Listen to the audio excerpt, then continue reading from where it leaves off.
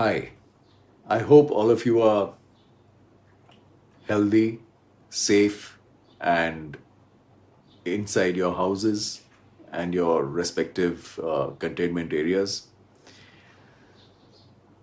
This lockdown has been a very strange experience for all of us, every generation, because we have never really had this kind of a situation ever in in the world, not just in our country.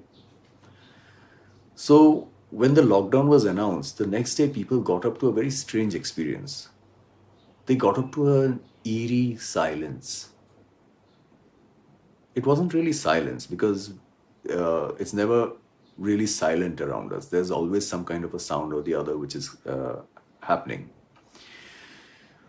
What had actually happened was suddenly the traffic stopped, the cars, the horns, the buses, the kids playing in the neighborhood, all these sounds suddenly stopped one fine day.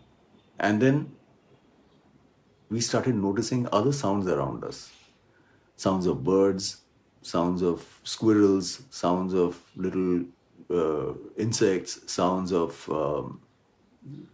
nature basically. So it's not that these sounds were never there; they were always there, but we never perceived them, we never noticed them.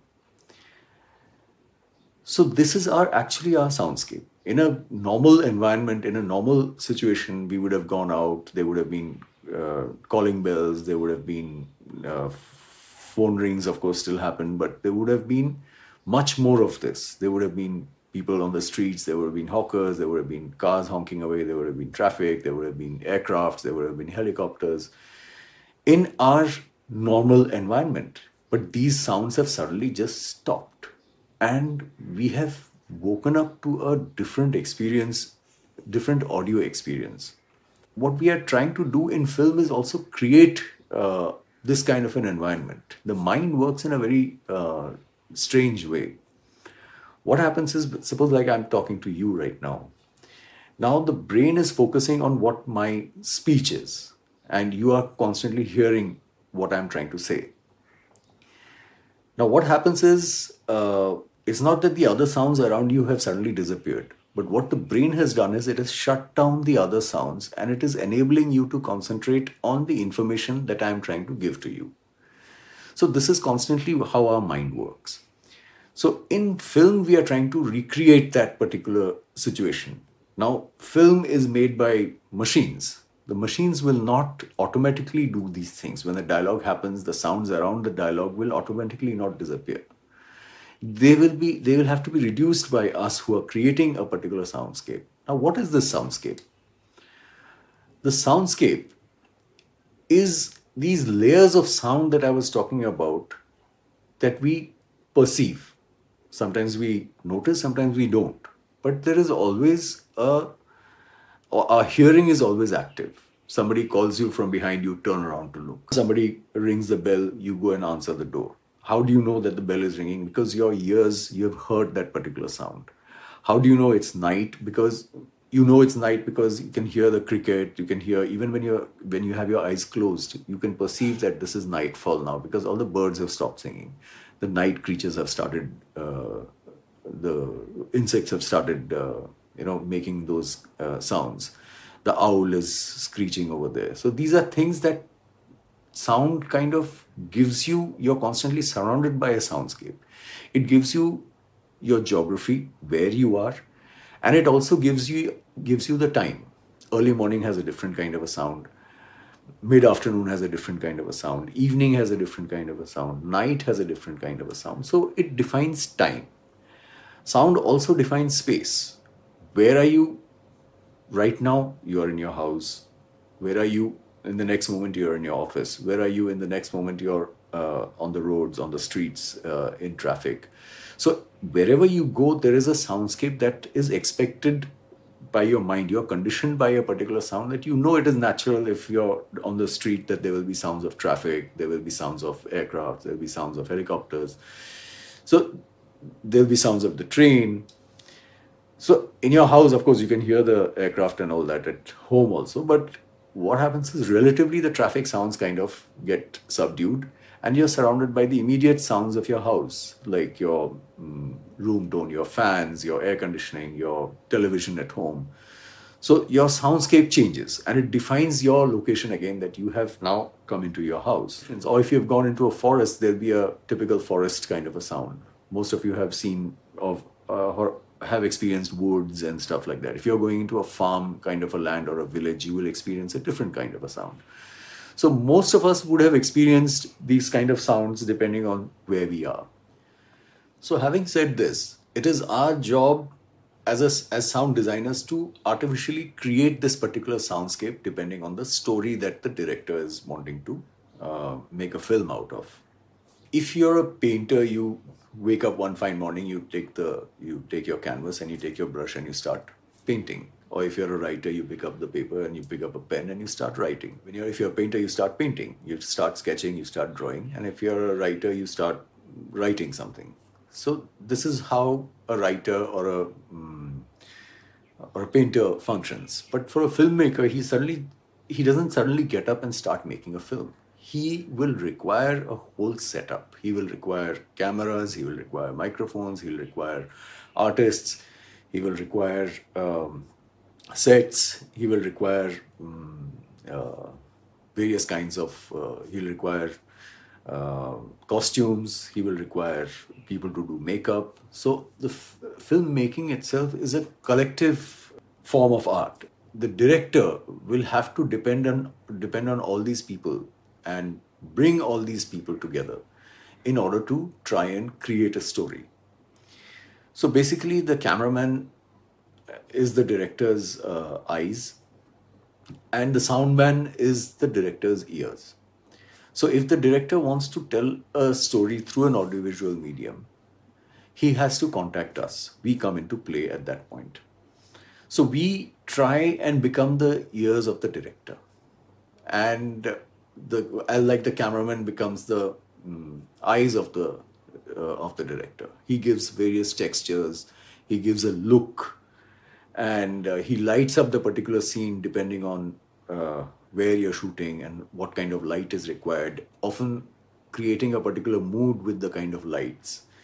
So sound also has its function. We also have a function, and sound also has its impact on all of us. Like I told you about the lockdown story, we are constantly perceiving sound and it's defining our mood, it is defining we are reacting to that particular environment. So all these sounds that you're hearing are layers of sound. There are four main layers, like in sound, especially in film or even when we experience it. It is dialogue, which means speech. When people are talking to you, you are reacting to that, or you're listening to somebody tell you a story or tell you an incident or call you for breakfast. So there is a dialogue that is happening between two human beings. Now, this is the dialogue track. Then we have effects, the effects of the traffic, like we are talking about, the effect of the birds, the effect of the night crickets, the effect of rain, the effect of thunder. So these effects are called sound effects. Now, there are two kinds of effects. There are atmospheric effects and there are incidental effects. The atmospheric effects, like I told you, is like nature, the sea, rain, thunder, the breeze.